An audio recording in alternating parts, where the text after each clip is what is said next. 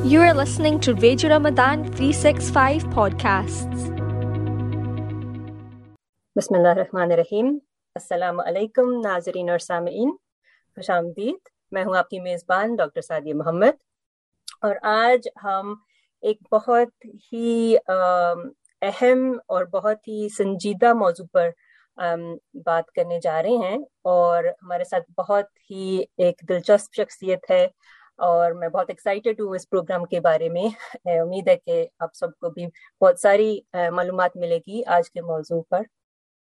तो सबसे पहले तो मैं आपका तारुफ करवा दूं हमारे मेहमान के साथ, जो है डॉक्टर खुर्रम सादिक। अस्सलाम वालेकुम डॉक्टर सादिक। वालेकुम अस्सलाम सादिया। मैं अब थोड़ा सा अपने नाजरीन और सामीन को बताती चलूं आपके बारे में। तो डॉक्टर खुर्रम सादिक एक कंसल्टेंट साइकियाट्रिस्ट हैं। ये इंग्लैंड में प्रैक्टिस करते हैं, और इसके साथ साथ ये एक टेडएक्स स्पीकर हैं। बहुत ज़बरदस्त इनकी वीडियोस हैं, आप देख सकते हैं टेडएक्स पर। इसके साथ साथ एक पब्लिक स्पीकर हैं, ब्लॉगर भी हैं, व्लॉगर भी हैं, राइटर भी हैं। तो माशाल्लाह बहुत सारे इनकी खूबियां हैं। और आज हमारे साथ बात करेंगे, मौजू है हमारा गेमिंग बिहेवियर और गेमिंग प्रॉब्लम्स, गेमिंग एडिक्शन। तो उसके बारे में हम बात करेंगे। तो चलते हैं मौजू की तरफ डॉक्टर खुर्रम। तो सबसे पहले तो आप ये प्लीज बताएं कि गेमिंग क्या होता है ये गेमिंग। मतलब वैसे तो हमारे जो सुनने वाले होंगे वो उनको ज्यादातर पता ही होगा, लेकिन आप थोड़ा सा इसकी वजाहत कर दें कि ये क्या चीज है और ये इसमें क्या इन्वॉल्व होता है। बेसिकली गेमिंग आप इस तरह समझ लें कि आपकी जो रियल लाइफ है उसके सिनेरियोज को आप पिक्चराइज करके और उसको वीडियो फॉर्म में ला के एक एक एक किस्म का फिक्शन बना के और बच्चों और बड़ों के सामने पेश करते हैं, और डिफरेंट सिनेरियोज होते हैं, और उसमें उन सिनेरियो से गुजर के उन्हें कुछ चीज़ें करनी होती हैं। मतलब प्रॉब्लम सॉल्विंग भी होती है उसमें उसमें पजल गेम्स भी होती हैं, चेस स्क्रैबल्स वगैरह भी होती हैं। फिर आजकल जो है शूटिंग गेम्स हैं, वॉर गेम्स हैं, हॉरर गेम्स हैं। तो ये बेसिकली रियल लाइफ सिनेरियो से इंस्पायर होकर बनाई जाती हैं, लेकिन ये होता है कि इसमें आपको कंट्रोल ज़्यादा मिलता है और आपको ऐसा लगता है कि आप सिनेरियोज में खुद ही फिर रहे हैं। तो एक रियल लाइफ पिक्चर लगती है इंसान को जो खेल रहे होते हैं। तो ये मेरे लिए सबसे सिंपलेस्ट एग्जांपल है गेमिंग की, कि हमने अपना एक वो जिंदगी का कुछ सर्टेन एरियाज स्नैपशॉट या वीडियोस करके उन गेमिंग में वो मतलब उस दुनिया में वो कर देते हैं, सामने ले आते हैं as a form of video, और उसमें आपको फेंक देते हैं और आपको अंदर दाखिल कर देते हैं कि आप अब बताएं कि आप क्या करेंगे इन सिचुएशंस में। अच्छा, ये मैंने तो खैर इस तरह की कोई चीज नहीं की काफी अरसे से, लेकिन मैं जो मेरी क्लिनिकल प्रैक्टिस है उसमें अक्सर बच्चे और नौजवान आते हैं और वो बताते हैं कि वो बहुत वक्त इन चीजों में लगाते हैं। तो कुछ नाम जो मेरे ज़हन में आ रहे हैं, जो फोर्टनाइट है शायद एक गेम। बिल्कुल, फोर्टनाइट मतलब वो एक गेम थी जिसने मतलब लिटरली वो इंग्लिश की टर्म यूज होती है ना कि it has taken the world by storm. तो वो उस किस्म की चीज थी कि हर एक बंदा खेल रहा था, और हर एक और ऑनलाइन प्लेटफॉर्म सबको मिल गया था, और वो ऑनलाइन एक गेम थी उस वक्त तक। तो उसके असरात काफी हद तक मतलब थोड़ा नेगेटिव किस्म के असरात थे, उसके मनफी किस्म के असरात थे उस गेम के। क्योंकि वही होता है कि जो आप देखते हैं वो आप करते हैं। वो कहते हैं ना, वायलेंस बिगेट्स वायलेंस, कि अगर आप कोई अच्छी चीज होते हुए देखेंगे तो बच्चा वही करेगा, जो बुरी चीज होते हुए देखेगा तो बच्चा वही करेगा। तो उस किस्म के सिनेरियोज में एग्रेशन और वायलेंस बहुत ज्यादा हो गई थी, और लड़ाई झगड़ा और डिस्टर्बिंग एग्रेसिव किस्म के एटीट्यूड बहुत देखने को मिले थे उन दिनों में। अच्छा, तो ये हाँ, मेरा अगला सवाल ये था कि ये गेमिंग से क्या होता है। तो थोड़ा सा आपने अभी हमें बताया है कि जैसे आपने कहा कि जो इंसान देखता है, खासतौर पर जो बच्चे देखते हैं, कोई उनके सामने फिर उनके मतलब बिहेवियर में भी फिर वही चीज देखने को फिर मिलती है। तो आप इसके साथ साथ और क्या मतलब चीजें देखने को मिलती हैं, क्या इसके और क्या असरात हैं? पहले इस चीज को समझने से पहले आपको ये समझने पड़ेगा कि गेमिंग है क्या, ठीक है, और गेमिंग کیوں آئی تھی. ٹھیک ہے, گیمنگ آئی تھی انٹرٹینمنٹ کے لیے, ایک سوشل پرپس کے لیے, کہ کچھ لوگ اکٹھے ہو کے بیٹھے ہیں, ان کے پاس مطلب باتیں ایک وقت میں ختم ہو جاتی ہیں, تو آپ ایک کسی چیز پہ انٹریکٹ کرتے ہیں. تو وہ اور اس کی شروعات بہت پہلے ہوئی تھی, ٹی وی گیمز ہوئی تھیں, اور مطلب پھر گیم اینڈ واچ گیمز ہوئی تھیں, اور پھر آرکیڈ گیمز ہوئی تھیں, وہ جو اب آرکیڈ گیمز ابھی تک ہیں. تو یہ ایک قسم کا سوشلائزیشن کا ٹول تھا. پھر جس چیز کو آپ مونیٹائز کرنا شروع کر دیتے ہیں تو اس کے اثرات بہت آگے تک جاتے ہیں. پھر جب آپ مونیٹائز, جب اس کو آپ ایک پیسے بنانے کا ذریعہ بنا لیتے ہیں, تو پھر آپ یہ نہیں دیکھتے کہ اس کی وجہ سے لوگوں کے اوپر یا منفی یا کوئی اس قسم کے اثرات ہو رہے ہیں جن کی وجہ سے ان کی زندگیاں تباہ ہو سکتی ہیں. اور ایگزیکٹلی یہی ہوا گیمنگ کے ساتھ. گیمنگ ایک وقت میں بہت زیادہ وہ ہو گئی تھی, بڑھ گئی تھی, اب بھی بڑی ہوئی ہے, اب تو بہت زیادہ بڑی ہوئی ہے, لیکن میں بات کر رہا ہوں 1980s میں, 1990s میں, جب اٹاری وغیرہ آئے تھے اور یہ گیم بوائز آئے تھے. لیکن اس میں یہ تھا کیونکہ آن لائن کمپوننٹ مسنگ تھا نا, کہ مطلب آپ انٹرنیٹ پہ جا کے, کیونکہ انٹرنیٹ تو ہوتا نہیں تھا اس وقت, مطلب 1970s میں انٹرنیٹ آیا تھا, اور 80s میں تو پاکستان میں تھا ہی نہیں, اٹ واز انہرڈ آف. تو وہ ایک وقت میں ایک لیولز ختم ہو جاتے تھے اور آپ اس گیم سے بور ہو جاتے تھے, اور اس وجہ سے ایک بہت بڑا کریش ہوا تھا, اکنامک کریش ہوا تھا, جسے کہتے ہیں اٹاری کریش. تو اس میں یہ تھا کہ اس وقت 1980s میں ان کی جو اینول وہ تھی گراس تک کماتے تھے وہ 3.2 بلین تھی, اور 2 سال کے اندر اندر وہ 3 ملین ہو گئی. اور اس کی وجہ سے یہ تھی کہ لوگ بور ہو جاتے تھے, ہٹ جاتے تھے, دوبارہ اپنی لائف میں چلے آتے تھے. مطلب ہم اگر آپ یاد کریں 80s کا 70s کے وقت یاد کریں, تو ہماری تو سارا کچھ انٹرٹینمنٹ بھی یہ ہوتا تھا کہ ہمارے والدین سو جاتے تھے 2 سے 5, اور ہم باہر نکل جاتے تھے. کوئی فٹ بال کھیل رہا ہے, کوئی ہاکی کھیل رہا ہے, کوئی کرکٹ کھیل رہا ہے. اس میں آپ اسکل سیٹ سیکھتے تھے, اس میں آپ کامراڈری سیکھتے تھے, اس میں آپ لیڈرشپ کوالٹیز پیدا کرتے تھے, ایک دوسرے سے اچھی چیزیں اخذ کرتے تھے. تو اس کے بعد یہ آہستہ آہستہ ختم ہوتا گیا. تو یہ اٹاری کریش جب ہوا تو انہوں نے کہا کہ یار یہ تو اچھی بات نہیں ہے, یہ تو گیمنگ انڈسٹری کو بہت بڑا نقصان ہوگا. تو انہوں نے گیم ڈیزائن چینج کر دیے. اور یہ بہت امپورٹنٹ بات ہے یہاں پہ کہ انہوں نے کیا کیا اس گیمنگ ڈیزائنس کے ساتھ. تو گیمنگ ڈیزائنس کے ساتھ انہوں نے یہ کیا کہ انہوں نے الگوریتم, ہر چیز جو آپ بناتے ہیں تو اس کا ایک الگوریتم ہوتا ہے, ایک پیٹرن ہوتا ہے. الگوریتم بیسکلی پیٹرنز ہوتے ہیں. تو اس قسم کے پیٹرنز کریٹ کیے کہ آپ گیمنگ سے ہٹ نہ سکیں.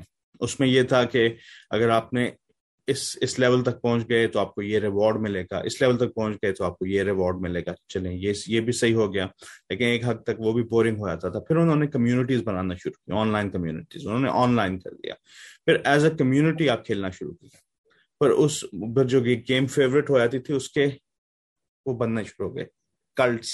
اور کلٹس میں آپ کو پھر انٹروڈکشن ہوتا تھا کہ مطلب اگر کوئی بندہ اس میں انٹرسٹڈ ہے تو آپ کے کچھ پیراز ہوتے تھے جو مطلب ایک چیک لسٹ ہوتی تھی, جو آپ کو کرائٹیریا ہوتا تھا جو آپ کو فلفل کرنا ہوتا تھا.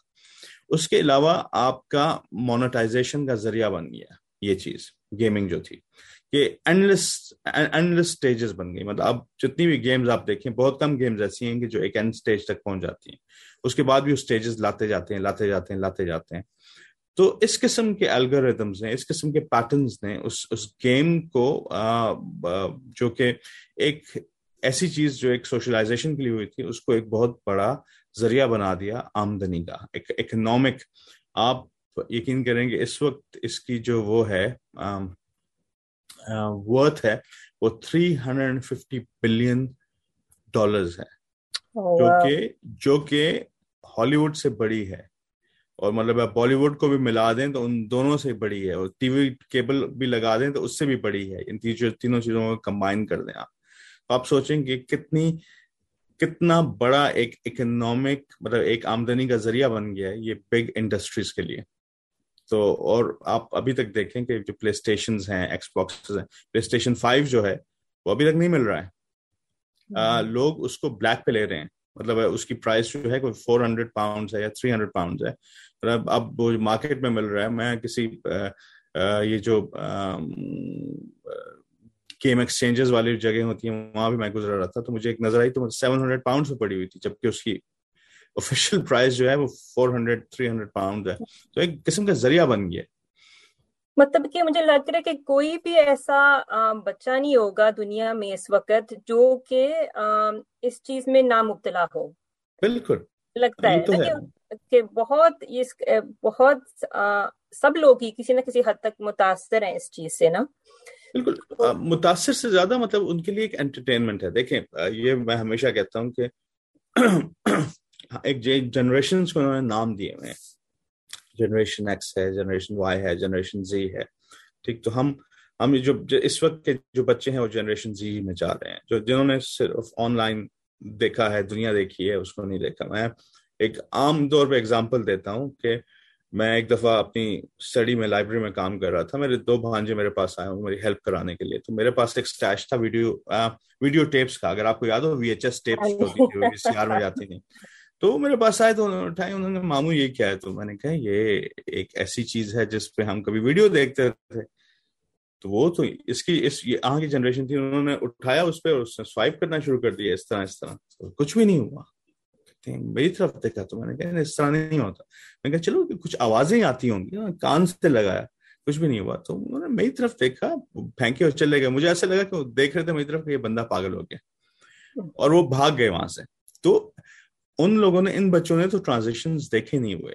جو آڈیو ٹیپس تھے اور جو ایون CDs کے جو وقتوں میں ہم گئے تھے وہ بھی بچوں نے نہیں دیکھے. اور ہم تو ایسی جنریشن ہے کہ جو بڑے بلاک ٹی وی جس کے آگے فریم ہوتا تھا بند ہو جاتے تھے, اس قسم کی چیزوں سے ہم نے ٹرانزیکشن کیا. اور پھر پراپر ٹی ویز آئے, پھر LCDs, LEDs, پلازماز, اور اب ایسی. اور اس میں ڈاکٹر خرم سوری یہ چیز ہوتی تھی نا کہ آپ کا ایک وقت ہوتا تھا کہ آپ ایک چیز شروع کرتے ہیں, اور اس کے بعد ایک وقت ہوتا تھا کہ وہ بس ختم ہو, وہ فلم ختم ہوگی یا وہ گیم ختم ہوگی, اور بس پھر آپ نے اپنی مطلب اصلی زندگی کی طرف اپنے آنا ایگزیکٹلی. ہر ایک چیز کا ایک ٹائم ہوتا تھا. میں آپ کو پھر ایگزامپل دوں گا کہ ہمارا جو PTV ایک زمانے میں ہوتا تھا, 1980s میں ہوتا تھا, وہ 5 بجے شروع ہوتا تھا, 11 بجے ختم ہو جاتا تھا. مطلب شروع ایک اقرا پروگرام ہوتا تھا, اس سے ہوتا تھا, اور ختم فرمان الہی پہ ہوتا تھا, اینڈ دیٹ واز اٹ. مطلب اس کے بعد کچھ نہیں ہوتا تھا. ہمارے پاس جو ٹائمنگ ہوتے تھے 8 سے 9 ہوتے تھے. کبھی کبھی ایک ڈرامہ اگر ہمارے پیرنٹس ہمیں الاؤ کر دیتے تھے. اس کے علاوہ ہم کھیلتے رہتے تھے, ہم مطلب انٹریکٹ کرتے تھے, ہم ایک دوسرے سے سیکھتے تھے. تو وہ چیز تو رہی نہیں ہے. اور اب گیمنگ جو ہے وہ ایسی چیز بن گئی ہے کہ اس نے سلیپنگ پیٹرنز چینج کر دی ہیں. لوگ ناکٹرنل بن گئے, مطلب رات کو سوتے ہیں, رات کو جاگتے ہیں, دن کو سوتے ہیں. اور آپ نے پتہ نہیں سنا ہوگا کہ نہیں سنا ہوگا کہ مطلب فارس میں اور یہاں پہ گیمنگ میراتھنز ہوتی ہیں, جہاں پہ پہلے ہوتا تھا نا انٹرنیٹ کیفیز, تو اب ہوتے ہیں گیمنگ کیفیز. تو وہ اب جاتے ہیں بچے, وہ بک کر لیتے ہیں گیمنگ کیفیز دنوں کے حساب سے. مطلب مجھے 7 دن کے لیے یہ گیمنگ کیفے چاہیے, ایک کمرہ چاہیے اس میں بیٹھ کے وہ گیمنگ کرتے ہیں. یا پھر ایک وہ ہوتا ہے, ایک اسٹوڈیو بنا ہوتا ہے جس میں 20, 30, 40, 50, 60 بندے بیٹھے ہوتے ہیں. وہ بھی ان کی ایک چیئر ہو جاتی ہے. اس میں ان کی منیمم ایپیٹائٹ ہوتی ہے, اس میں ان کی منیمم وہ ہوتا ہے لیکوڈ انٹیک ہوتا ہے, ٹھیک ہے, اور ان کی منیمم موبلٹی ہوتی ہے, ٹھیک. اور اس کی وجہ سے کیا ہوتا ہے, کبھی کبھی یہ دیکھنے میں آیا کہ کوئی بچہ اٹھا 18 سال کا 19 سال کا 7 دن کی میراتھن گیمنگ کلیپس ہوا, پتا چلا کہ جی مطلب ڈائٹ آف پلمونری ایمبولزم یا کلوٹس ہو گئے, اور موبلٹی کی وجہ سے اس وجہ سے ڈیتھ ہو گئی, یا پھر ہارٹ اٹیک ہو گئے, مائکارڈیل انفارکشن ہو گیا, اس قسم کی چیزیں. کیونکہ اسٹریس لیول ہوتا ہے, اس میں غصہ بھی آتا ہے, اور آپ نے اپنے کلٹ کو سپورٹ کر رہے ہوتے ہیں, گروپ کو سپورٹ کر رہے ہوتے ہیں, آپ کے پراپر یہ وہ ہوتے ہیں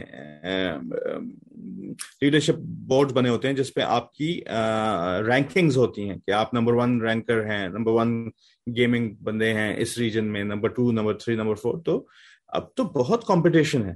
یہ اس قسم کا کمپٹیشن ہے جس سے ہم وہ نہیں کر سکتے. لیکن what we have to understand is, میں ہمیشہ سے یہ کہتا ہوں کہ کوئی چیز بری نہیں ہوتی ہے, اس کا یوز برا ہوتا ہے. اس کے ہمیں اس چیز کو ٹارگٹ نہیں کرنا چاہیے, اس کے یوز کو ٹارگٹ. ٹیکنالوجی ہے, ٹیکنالوجی تو ایڈوانسمنٹ ہوتی رہے گی. اگر ہمارے بوڑھوں سے پوچھیں تو ان کو اس کے وہاں کا وقت اچھا لگتا ہوگا, اور وہ ہمارے وقتوں کو 80s کو کہتے ہوں گے کہ بہت برے ہو گئے ہیں, ٹھیک ہے. اور یہ پیٹرن چلتا ہے. لیکن ہم ایک ایسی ٹرانزیکشن میں چلے گئے ہیں کہ اب پوری دنیا بدلنے لگی ہے. مطلب اب آپ نے وہ اس کا نام سنا ہوگا کہ میٹاورس, ایک یہ ورلڈ بنا رہے ہیں جو ورچوئل ورلڈ ہے, جس میں آپ یہ ورچوئل ڈیوائسز آ رہی ہیں, جس میں آکیولس بھی ہو گیا, اور فیس بک نے آکیولس نکالا ہے, اور انہوں نے رے بین گلاسز نکالے ہیں, مطلب جس کی وجہ سے آپ لٹرلی ویئرنگ دا گلاسز اور آپ اسنیپ شاٹ لیتے جائیں گے ہر چیز کے ویڈیو بناتے جائیں گے, آپ کو فون بھی یوز نہیں کرنا پڑے گا. اور یہ these are the first steps towards a completely virtual reality, virtual world. Doctor Khurram, آپ ہمیں بہت ساری انفارمیشن دے رہے تھے یہ گیمنگ کے بارے میں, یہ کیا چیز ہے, کیسے شروع ہوئی, کیسے اتنی بڑی انڈسٹری بن گئی, اور اس کے کتنے مطلب اس کے اثرات کیا ہوتے ہیں, اور کافی آپ بتا رہے تھے اس کے کتنے منفی اثرات ہوتے ہیں نا. تو میں پوچھنا چاہوں گی کہ یہ پھر اچھا, ہم یہ جو ہے جو جیسے ہم گیمنگ ڈس آرڈر کہتے ہیں, یہ پھر اس کا تھوڑا سا بتا دیں کہ یہ کیا چیز ہے, اور جو گیمنگ ایڈکشن ہے وہ کیا چیز ہے. دیکھیں, گیمنگ ڈس آرڈر جو ہے بیسیکلی یہ WHO نے انٹروڈیوس کیا ہے, ایک کیٹیگری انٹروڈیوس کیا جس میں انہوں نے یہ بتایا ہے کہ جس میں ICD-11 جو کہ ہماری ایک کلاسیفیکیشن آف ڈیزیزز کی بک ہے, اس میں یہ ہوگی کیٹیگری. اور گیمنگ ڈس آرڈر کی 3 موسٹ امپورٹنٹ چیزیں, وہ یہ ہے کہ آپ کرائٹیریا یہ ہیں کہ آپ کنٹرول لوز کر جائیں گیمنگ کے اوپر, کہ مطلب آپ کو یہ پتا نہ ہو کہ رات کیا ہے دن کیا ہے. دوسرا یہ ہے کہ آپ گیمنگ ڈس آرڈر, گیمنگ جو ہے آپ کا وہ بن جائے, آپ کا ایک پیوٹ بن جائے, مطلب ایک سینٹرل چیز ہو جس کی جس کے ارد گرد آپ کی ہر چیز گھومتی ہو. جیسے فرض کریں آپ نے کہیں سے کسی دوست کو ملنا ہے یا کہیں پہ جانا ہے, اور آپ کہیں نہیں, آپ وہ سیشن اس کا یا اس کی انٹریکشن کینسل کر دیں, کہیں کہ نہیں جی میں نے تو 5-6 بجے تک گیمنگ کا میں نے ٹائم دیا ہوا تھا, اس دوست پہ آن لائن گیمنگ میں نے اس کے ساتھ کرنی ہے, ٹھیک ہے. تو آل آف اے سڈن وہ آپ کی لائف کو ٹیک اوور کرنا شروع ہو گئی. آپ سوشلائزیشن ایونٹس پہ جانا بند کر دیں, کسی نے برتھ ڈے پہ بلایا ہے, کسی نے کھانے پہ بلایا ہے, کسی دوست سے ملنا ہے, اس قسم کی انٹریکشنز کو آپ ختم کرنا شروع کر دیں, یا آپ کام سے چھٹی لینے لگے کہ میں تو بیمار ہو گیا ہوں, اور آپ بیٹھے ہیں, آپ گیمنگ کر رہے ہیں, ٹھیک ہے. تیسری چیز کہ آپ کنٹینیو کرتے رہیں گیمنگ کو ڈسپائٹ دا فیکٹ کہ یہ آپ کے اوپر ایک نیگیٹو امپیکٹ کر رہی ہے. آپ اینٹی سوشل بن چکے ہیں, آپ کسی سے مل نہیں رہے ہیں, آپ کا کھانا پینا کم ہو گیا ہے, آپ کو فزیکل ہیلتھ پرابلم شروع ہو گئی ہیں, لیکن آپ کنٹینیو کر رہے ہیں. آپ اوبیسٹی از مطلب یہ ایک بہت کامن چیز ہے. موٹاپا جو ہے گیمنگ میں یہ ایک بہت کامن چیز آج کل ہو گئی ہے, کیونکہ اموبلٹی ہے, آپ کھا رہے ہیں اور آپ اس کو یوز نہیں کریں, یوٹیلائز نہیں کریں, تو آپ نے موٹا ہی ہونا ہے نا at the end of the day. تو اس چیز کے باوجود آپ کنٹینیو کر رہے ہیں منفی اثرات کے باوجود, تو یہ کرائٹیریا ہے گیمنگ ڈس آرڈر کا. اور ایڈکشن, ڈیفینیٹلی ایڈکشن کا وہی کرائٹیریا ہے کہ جو ایک نارمل ایڈکشن کا ہوتا ہے کہ آپ کو ٹاپ اپ کرنا پڑتا ہے اپنا ٹائم, جو کہ آپ کو ایک افیکٹ ملتا تھا 5 گھنٹے کھیلنے پہ, اب آپ کو ملتا ہے 8 گھنٹے کھیلنے پہ, تو وہ آل آف اے سڈن وہ زیادہ ہو جاتا ہے. اور یہی جو گیمنگ ڈس آرڈر کا کرائٹیریا 3 کرائٹیریا, اس میں آپ کو ساتھ ہیں, اس میں آپ وہ لے آئیں, تو وہ all of a sudden addiction بن جاتا ہے. مطلب ICD-11 میں ایز سچ گیمنگ ایڈکشن نہیں ہے, لیکن وی آر ہوپنگ, ایکسپیکٹیشن ہے کہ اگلی دفعہ جب چینجز آئیں گی تو اس میں گیمنگ ایڈکشن بھی آ جائے گا اور سوشل میڈیا ایڈکشن بھی آ جائے گا. اس قسم کی چیزیں ہیں کہ جو مطلب آپ کے ڈوپامین کے لیولز ریلیز ہو رہے ہیں, مطلب کنٹینیوسلی نور ایپینفرین کا لیول انکریز ہو رہے ہیں. مطلب یہ کسی نے میں ایک بک میں پڑھ رہا تھا, تو انہوں نے کہا تھا کہ مطلب اٹس ایکویولنٹ ٹو کہ آپ کسی کو ہیروئن کا انجیکشن دے دیں نا, IV, یہ اس کے برابر ہے, مترادف ہے. یہ جو جتنا ڈوپامین اور نور ایپینفرین نکلتا ہے کسی کے دماغ سے as a result of that, مطلب کہ کتنا گہرا اثر ہو رہا ہے ہمارے بچوں پر, ہمارے نوجوانوں پر, ان کی مطلب برین فنکشن پر نا. یہ بہت سیریس ایک مسئلہ ہے, اور بہت مطلب کہ ہر جگہ یہ پھیلا ہوا ہے. اچھا ڈاکٹر خرم, یہ بتائیں کہ ایڈکشن کے ساتھ ساتھ اور بھی مسئلے ہو سکتے ہیں, خاص طور پر اور بھی مینٹل ہیلتھ مسئلے ہو سکتے ہیں؟ دیکھیں مینٹل ہیلتھ مسئلے تو زیادہ ہوتے ہیں. پہلے آپ نے بات کی تھا کہ دماغ کے اوپر, تھوڑا سا دماغ کے اوپر بھی بات کر لیتے ہیں کہ اسٹرکچرل چینجز کیا ہوتی ہیں. تو کچھ اسٹڈیز ہوئی تھیں, جو چائنا میں ہوئی تھی, فار ایسٹ میں ہوئی تھی. انہوں نے دیکھا ہے کہ جتنا گیمنگ زیادہ ہوتا ہے نا, تو آپ کا جو کارٹیکس ہے, گرے میٹر ہے, یہ جو آپ کا فرنٹل کارٹیکس ہے, جو آپ کا ڈیسیژن میکنگ یہ ایریا ہے, جو آپ کے جو ایگزیکٹلی جو آپ کو ڈفرینشیٹ کرتا ہے جانور اور انسان سے, بیسیکلی ایگزیکٹو فنکشننگ ہے. ایگزیکٹو فنکشننگ جانوروں کے پاس نہیں ہے, ہمارے پاس ہے. تو وہ آہستہ آہستہ برین کی لیئر جو ہوتی ہیں تھن ہوتی جاتی ہیں, آہستہ آہستہ ختم ہوتی جاتی ہیں. اور دوسرا جو امیگڈلا ہوتا ہے نا, جو ایک پریمیٹیو سینٹر ہو, جو ایموشنز اور آپ کے آؤٹ برسٹ اور جو آپ کے پریمیٹیو ریفلیکسز کا ایک سینٹر ہے, وہ بڑا ہوتا جاتا ہے. تو مطلب جو آپ ریئیکشنز دیکھتے ہیں, ایموشنل ریئیکشنز دیکھتے ہیں, مطلب ایسا ہوا تھا کہ میں ایک وقت میں اپنے کزن کے ساتھ رہتا تھا, ان کے ایک بچے تھے, تو وہ فورٹ نائٹ پہ بہت زیادہ کھیلنا شروع کر دیا. تو میں نے ان کو, ان کی وائف کو کہا, میں نے کہا دیکھیں میں اس پہ کام کر رہا ہوں اور آپ تھوڑا کم کریں. تو میں نے ان کو پڑھایا لٹریچر, تو انہوں نے ایک دم سے کم کر دیا. تو اس کے اثرات یہ ہو گئے کہ باؤٹس آف ایگریشن, مطلب ہے توڑنا پھوڑنا, چیزیں پھینکنا, غصے میں نکل جانا, اسٹارم کرنا. اور مطلب ہم بات کریں ایک بچے کی جو 10 سے 11 سال کی عمر میں ہے, اور یہ چیزیں, تو یہ آپ کا جو میگڈلا بڑا ہو جاتا ہے, جو آپ کا آؤٹ آف کنٹرول وہ ہوتے ہیں, تو پھر یہی اثرات ہوتے ہیں, جو کہ انیشل سٹیجز میں اٹ از کنٹرولبل, لیکن بعد میں جا کے وہ پھر کنٹرولبل نہیں ہوتا. ایک دفعہ جب چینجز آنا شروع ہو جائیں, NCO ہونا شروع ہو جائیں, پھر بڑا مشکل ہو جاتا ہے. پھر آپ نے بات کی ہے کہ اور مینٹل ہیلتھ ڈس آرڈرز کی, تو جو one of the most common thing جو ہمیں نظر آئی ہے اور جو آج کل دیکھنے کو مل رہا ہے کہ سائیکوٹک ڈس آرڈرز, مطلب سائیکوسس بیکاز آف گیمنگ, مطلب جو کہ آپ جس کو آپ اسٹریس ریلیٹڈ سائیکوسس میں بھی لا سکتے ہیں, یا آپ اس میں آپ سلیپ لیسنس کی وجہ سے as a result of that سائیکوسس ہو جاتا ہے, یا مینک ایپیسوڈ میں لوگ چلے آتے ہیں. اور ہم نے دیکھا یہ ہوتے ہوئے, ان کو یہ لگتا ہے کہ گیم سے جو کیریکٹرز ہیں وہ آ رہے ہیں اور ان کے پیچھے پڑے ہوئے ہیں اور وہ چھپ رہے ہیں, اور اس کو مطلب کئی ایسے ہوئے ہیں کہ کئی ایسے انسیڈنٹ ہوئے ہیں کہ جیسے یہ تھا ایک ریسنٹلی ایک فلم آئی تھی, اس فلم کا نام مجھے بھول گیا, بڑی مشہور ہوئی تھی, کورین مووی تھی, جس میں وہ ایک کیمپ میں لوگوں کو لے جاتے ہیں اور ایک دوسرے کو سروائیول ہوتا ہے, اور وہ سروائیول کی آخر میں ایک بندہ نکلتا ہے. مجھے اس مووی کا نام یاد نہیں رہا اس وقت, وہ شاید مجھے بعد میں یاد آ جائے. تو ابھی ریسنٹلی ایک مرڈر ہوا ہے وہاں پہ, اس میں ایک بندے نے دوسرے کو جا کے اسٹرنگل کر دیا کہ اسے لگا کہ وہ اس گیم کے اندر ہے, مطلب اس مووی کے اندر ہے, اس مووی کے کیریکٹرز ہیں, اور مجھے سروائیو کرنے کے لیے مجھے اس بندے کو مارنا پڑے گا. ٹھیک, تو اس قسم کے اثرات آپ کا میڈیا اور اسپیشلی گیمنگ اور جو فلمز ہیں وہ لا رہی ہیں لوگوں کے اوپر. ٹھیک ہے, تو سائیکوسس تو ایک چیز ہو گئی, مطلب کہ جو حقیقت ہوتی ہے ان کو وہ فرق وہ ختم ہو جاتا ہے. بالکل, سائیکوسس میں یہ ہوتا ہے نا کہ سائیکوسس ایسی چیز ہے جیسے schizophrenia, one of the example of سائیکوسس, جس میں آپ کو یہ نہیں سمجھ آتا کہ فینٹیسی کیا ہے اور ریالٹی کیا ہے. ٹھیک ہے, آپ کے فنکشن اتنے مارڈ ہو جاتے ہیں کہ آپ کو ان دونوں کا اثر اور کیوں ہوتا ہے, وہ ہوتا کیوں ہے, وہ تو بیسکلی ڈوپامین کی وجہ سے, ڈوپامین ہائپوتھیسس ہے, ڈوپامین زیادہ ہو جاتا ہے. گیمنگ میں کیا ہو رہا ہوتا ہے, ڈوپامین زیادہ ہو رہا ہوتا ہے. سوشل میڈیا میں کیا ہو رہا ہوتا ہے, پلیجر سینٹرز, ڈوپامین زیادہ ہو رہا ہوتا ہے. تو ایک اس کے بعد آپ کا جب برین وہ اس کو نہیں کر سکتا تو سائیکوسس میں چینج ہو جاتا ہے. اور یہ صرف ایک ایگزامپل نہیں ہے, مطلب 3 سال پہلے میں نے پریزنٹ کیا تھا انٹرنیشنل کانگریس میں, اپنا ایک وہ ٹاک دی تھی, وہ سوشل میڈیا کے اوپر تھی کہ the silence before the storm, اور اس وقت ایک کیس تھا.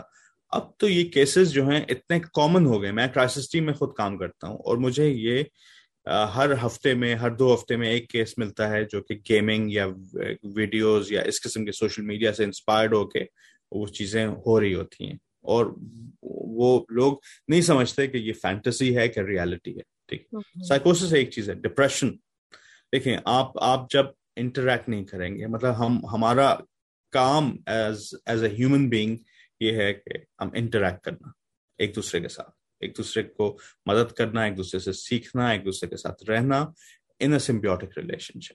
جب وہ نہیں ہوتا تو آٹومیٹکلی آپ ایک ڈپریشن انسیو ہونے لگتی ہے. تو ڈپریشن بھی ہوتی ہے, اینگزائٹی ڈس آرڈرز بھی ہوتے ہیں جو سامنے ہمیں ملتے ہیں. اور پھر دوسرا یہ ہوتا ہے کہ ڈپریشن کی وجہ سے سیوسائڈ بھی کافی زیادہ ہیں, لیکن گیمنگ میں ہوموسائڈ بھی کافی زیادہ ہیں.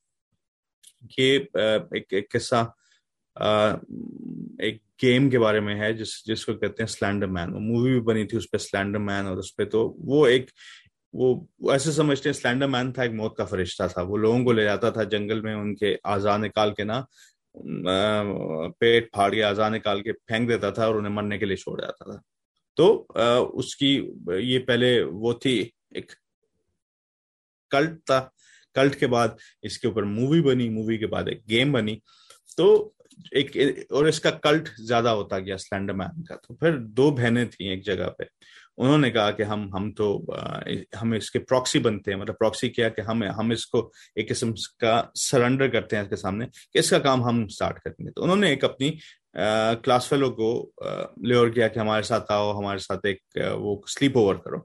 سلیپ اوور کے بہانے وہ اسے جنگل میں لے گئے، اسے کوئی 19-20 دفعہ سٹیپ کیا اور اسے جنگل میں چھوڑ کے چلی گئی. اور وہ بچیاں تھیں، مطلب چھوٹی، میرے خیال 13-14 سال کی تھیں. اور جب ان سے پوچھا گیا انہوں نے کہا تو ہم نہیں تھا، یہ تو وہی سلینڈر مین تھا. تو ان کو پھر کافی مطلب کافی اسٹرکٹ سزا ہوئی، میرے خیال مین سلاٹر کے اوپر انہیں وہ کیا گیا اور 15-20 سال انہیں ملے اس پہ. تو اس قسم کی چیزیں آپ کو انسپائر کرتی ہیں کرنے سے؟ مطلب کہ یہ جو آپ بتا رہے ہیں بہت زیادہ یہ سیریس اور بہت زیادہ، مطلب کہ مجھے تو لگ رہا ہے کہ کافی لوگ یہ سن کے خوف زدہ ہو رہے ہوں گے کہ یہ بھی واقعی ہو سکتا ہے. بالکل نا، یہ کانسیکوینسز ہو سکتے ہیں. تو آپ ڈاکٹر خرم، ٹائم تھوڑا کم ہے ہمارے پاس، تو آپ پلیز یہ آپ بتائیں کہ اس کو ہم ایڈریس کیسے کر سکتے ہیں؟ کیا مطلب کس طریقے سے اگر کوئی بچہ ہے یا کوئی بڑا بھی ہے اس سچویشن میں، تو وہ کیسے اس ایڈکشن سے باہر آ سکتے ہیں؟ کون سی چیزیں ان کو اس معاملے میں مدد کریں گی؟ یہ ذرا بتائیں پلیز. دیکھیں، سب سے امپورٹنٹ چیز ہے کہ آپ کی روٹین بہت بہت امپورٹنٹ ہے. کہ مطلب آپ کا ایک لائف اسٹائل ہونا چاہیے. آپ ایک لائف اسٹائل میں آپ کے ڈفرینٹ پورشنز ہوتے ہیں، ڈفرینٹ کمپارٹمنٹس ہوتے ہیں. تو آپ اس کو ایک چھوٹا سا کمپارٹمنٹ دے دیں. اور یہ آسان نہیں ہے، خاص کر ان لوگوں کے لیے جو کہ اس چیز میں انوالو ہو چکے ہیں. تو بچوں کے لیے تو میں آپ کو بتا سکتا ہوں کہ لیجسلیچرز آئے ہوئے ہیں. تو یہاں پہ نہیں، ویسٹ اس میں بہت پیچھے ہے. ویسٹ اس میں مطلب ویسٹ نے اس پہ کوئی کام ہی نہیں کیا. آپ کا سارا کام جو اس پہ فار ایسٹ نے کیا ہوا ہے. آپ لے لیں جاپان کو، لے لیں ساؤتھ کوریا کو، لے لیں تائیوان کو، لے لیں چائنا کو، لے لیں، انہوں نے ریگولیشنز نکالے ہیں. ان کا یہ ہوتا تھا کہ ایک وقت کے بعد اگر گیمنگ ہوئی، اور انہوں نے اس قسم کے سسٹمز بنائے ہوئے تھے اپنے اس میں، کہ اگر کوئی بچہ 12 بجے کے بعد یا 11 بجے کے بعد بیٹھتا تھا تو ایک دم نوٹس آیا تھا کہ یو ہیو گاٹ 5 منٹس، اور 5 منٹس کے بعد اٹھ کے چلے جاؤ. ٹھیک ہے. لاز تھے، لیجسلیچرز تھے، فائنس تھے جو انہوں نے لگائے، اور جس کی وجہ سے چیزیں امپروو ہوئیں فار ایسٹ میں. اور میں صرف چائنا کی بات نہیں کر رہا ہوں کہ مطلب چائنا کے بارے میں بات کرتے ہیں تو لوگ کہتے ہیں کہ کمیونسٹ سوسائٹی ہے اور وہ امپوز کرتے ہیں. لیکن I am talking about countries like Japan and South Korea, جو کہ بہت ڈیموکریٹک کنٹریز ہیں. انہوں نے اس قسم کی چیزیں کی. ساؤتھ کوریا اپنے 2 ملین بچوں کو بوٹ کیمپس پہ لے گیا 1 سال کے اندر، جن کو سوشل میڈیا اور گیمنگ ایڈکشن تھی. ان کو نیچر سے کنیکٹ کیا، ان کو ڈیوائسز بین کر دیں 2 ہفتے تک، جب تک وہ اس بوٹ کیمپ میں تھے. کیونکہ ان کو سوشلائزیشن کا موقع ملا، ان کو موقع ملا انٹریکٹ کرنے کا، ان کو موقع ملا نیچر سے کنیکٹ ہونے کا. جو کہ مطلب نیچر سے کنیکٹ ہونا سب سے امپورٹنٹ چیز ہے آپ کی. مطلب واکس، گیمز، اسپورٹس اور ایکسکرشنز اس قسم کے ایریا میں. تو واپس جب آئے تو ریلیپسز ہوئے، لیکن صرف 1/3 آف دا کیسز کے ہوئے. تو ہمارے پاس ایگزامپلز ہیں. اور خاص کر ہمارے پیرنٹس جو ہیں، مطلب ہم ساؤتھ ایشین بیک گراؤنڈ کے جو ہیں، تو ہماری تو پیرنٹنگ کا سٹائل ڈفرینٹ ہے. مطلب ہمارے پاس ایک وہ احترام، ایک وہ ہوتا ہے، ایک ہائرارکی ہوتی ہے. آپ کہتے ہیں کہ اس وقت سے اس وقت کے درمیان یہ ہوگا اور اس کے بعد نہیں ہوگا. اور پھر اگر ہوگا تو اس کے کانسیکوینسز ہوں گے. مطلب تم سے گیمز لے لی جائیں گی، تمہارا ٹی وی تم سے لے لیا جائے گا، یا فونز لے لیے جائیں گے. مطلب اس قسم کے ہر ایکشن کا ایک کانسیکوینس ہونا چاہیے. تو اگر یہ اسٹرکچرز، یہ سسٹمز ہم اپنے اس میں نہیں لیں گے تو اس وقت تک چیزیں صحیح نہیں ہوں گی. لیکن at the same time you have to remember کہ کمپلیٹ ایبسٹیننس بھی اس کا سولوشن نہیں ہے. دیکھیں، آپ اپنے بچے کو آؤٹ کاسٹ نہیں بنا سکتے ہیں. یہ 10 بچے ہیں، وہ بات کر رہے ہیں اس چیز کے بارے میں، اور آپ کا بچہ کھڑا ہوا ہے، اسے کچھ سمجھ نہیں آ رہا کہ بات کس چیز کے بارے میں کی جا رہی. اور میرے ساتھ ایک ہوا تھا، ایک ایگزامپل ہوا تھا کہ میں ایک 2005 میں کلینک میں بیٹھا ہوا تھا، اور ایک بندہ آیا. مطلب میں بھی ایک ایکس گیمر ہوں. تو میں اس سے گیمنگ کے بارے میں بات کر رہا تھا. اس نے گیمنگ ہے تو میں نے کہا کون سا پلیٹ فارم یوز کرتے ہو, تو وہ پلے اسٹیشن کا تھا, میں ایکس باکس کا تھا. ہم نے باتیں کرنا شروع کر دی. میرے ساتھ ایک اٹیچی بیٹھا تھا, انڈیا سے تھا. جب وہ نکلا وہاں سے تو اس نے کہا اوکے ڈاکٹر وہ یہ تو بہت سائیکوٹک نہیں تھا. میں نے کہا سائیکوٹک نہیں, کہتا ہے جو تم بات کر رہے تھے, تو میں نے کہا ہم گیمنگ کنسولز کے بارے میں بات کر رہے تھے. تو وہ بندہ, وہ جو اٹیچی تھا, اس کو گیمنگ کے بارے میں پتا بھی نہیں تھا. تو ایک وہ آؤٹ کاسٹ بن جاتے ہیں. آؤٹ کاسٹ بھی نہیں بنانا, یہ this is a new norm, this is the new world that we live in. یہ ایک نئی دنیا ہے, اس کے ساتھ ہمیں ایک سمبیوٹک ریلیشن شپ میں ایک پازیٹیو طریقے سے وہ کر کے رہنا ہوگا, جس میں ہم ایکسپوز بھی کر رہے ہیں, at the same time over exposure بھی نہیں ہے چیزوں کا. تو بیلنس کرنا ہونا چاہیے نا, ایک توازن ہونا چاہیے. نہیں, بہت اچھی, بہت یہ آپ نے صحیح بات کی ہے ڈاکٹر خرم. اور آپ جو پہلے کہہ رہی تھی کہ جو ہوتا ہے نا کہ بچوں کو ان چیزوں کے علاوہ بھی ان کی مصروفیات ہونی چاہیے, جیسے کہ آپ نے کہا کہ ان کو سپورٹس میں یا کسی اور مطلب انٹرسٹ میں ان کو آپ سپورٹ کریں کہ وہ مطلب کہ اسکرین سے علاوہ اسکرین سے دور رکھنے کے لیے اور کسی اور چیز میں دلچسپی پیدا کرنے کے لیے اور کانفیڈنس پیدا کرنے کے لیے یہ چیزیں بہت ضروری ہوتی ہیں ان کی پوری ایک مکمل فنکشننگ کے لیے نا. تو یہ آپ نے جو بالکل جی دیکھیں, آپ اگر فرض کریں ایک بچہ 10 گھنٹے کھیل رہا ہے اور آپ اسے کہہ دیتے ہیں کہ آپ نے 1 گھنٹہ کھیلنا ہے, ٹھیک ہے, 9 گھنٹے اس کے پاس بچ گئے, لیکن اس 9 گھنٹوں کو آپ نے فل نہیں کیا, تو بچہ کیا کرے گا؟ بچہ دوبارہ اسی چیز کی طرف اٹریکٹ ہوگا. لیکن اس 9 گھنٹوں کو آپ نے کسی طریقے سے فل کر لیا, اس کے سپورٹس کر دیا, انٹریکشنز کر لیں, ایکٹیویٹیز کر لیں, تو وہ پھر نہیں جائے گا اس چیز کی طرف. تو یہ اگر آپ نے کوئی چیز کرنی بھی ہے تو it has to be a slow and gradual process. یہ ایک دم سے نہیں ہوگا, کیونکہ ایک دم سے پھر آپ کو پریشر ہوگا کہ اس ٹائم کو آپ نے فل کرنا ہے. اور ایک دم سے دیکھیں, ٹھہراؤ, ہر چیز میں ٹھہراؤ بہتر ہوتا ہے. جو چیز آرام سے آتی ہے یا سلولی اور گریجولی آتی ہے, وہ اس کا امپیکٹ زیادہ رہتا ہے, بجائے اس کے کہ آپ ایک ایکیوٹ سٹیپ لیں اس چیز کو ختم کرنے میں, کہ جس طریقے سے آپ ختم کریں گے اس تیزی سے دوبارہ وہ چیز واپس آئے گی. بالکل, بہت اچھی بات کی آپ نے ڈاکٹر خرم. اور مجھے تو بہت اچھا لگا آپ سے بات کر کے, بہت زیادہ آپ نے معلومات دیے ہیں. ہمارے پاس 2-3 منٹ رہ گئے ہمارے پروگرام کا, اور میں چاہ رہی تھی کہ آپ بس کچھ ٹیک اویز جو ہے میسیجز آپ بتائیں کہ 2 چیزیں جو کہ آپ ہمارے جو ناظرین اور سامعین ہیں وہ مطلب اس کو پکڑ کے رکھیں اور آگے اپنی زندگی میں اس کے اوپر وہ دیکھیں, سب سے امپورٹنٹ چیز ہے آپ نے خود ہی کہا, بیلنس کا ہونا بہت ضروری ہے. مطلب ہر چیز کا ایک کمپارٹمنٹ ہوتا ہے اور اس کمپارٹمنٹ کو رکھیں, اس کمپارٹمنٹ کو گرو مت ہونے دیں. اگر 1 گھنٹے کا ٹائم ہے بچے کا تو 1 گھنٹہ اس سے لگانے دیں اس گیم کے اوپر, اور اس کے بعد اس کو وہ کریں. اگر وہ نہیں کرتا تو ڈیفینیٹلی اس کے کانسیکوینسز ہونے چاہیے. مطلب اس طریقے سے اگر کانسیکوینسز آپ نہیں دیں گے تو وہ چیز خراب سے خراب تر ہوتی جائے گی. دوسری بات یہ ہے کہ آپ اگر چاہتے ہیں کہ بچہ اس چیز سے دور رہے, ایکسیسو یوز سے دور رہے, تو آپ خود ہی آپ کے ساتھ انٹریکشن ہونی چاہیے.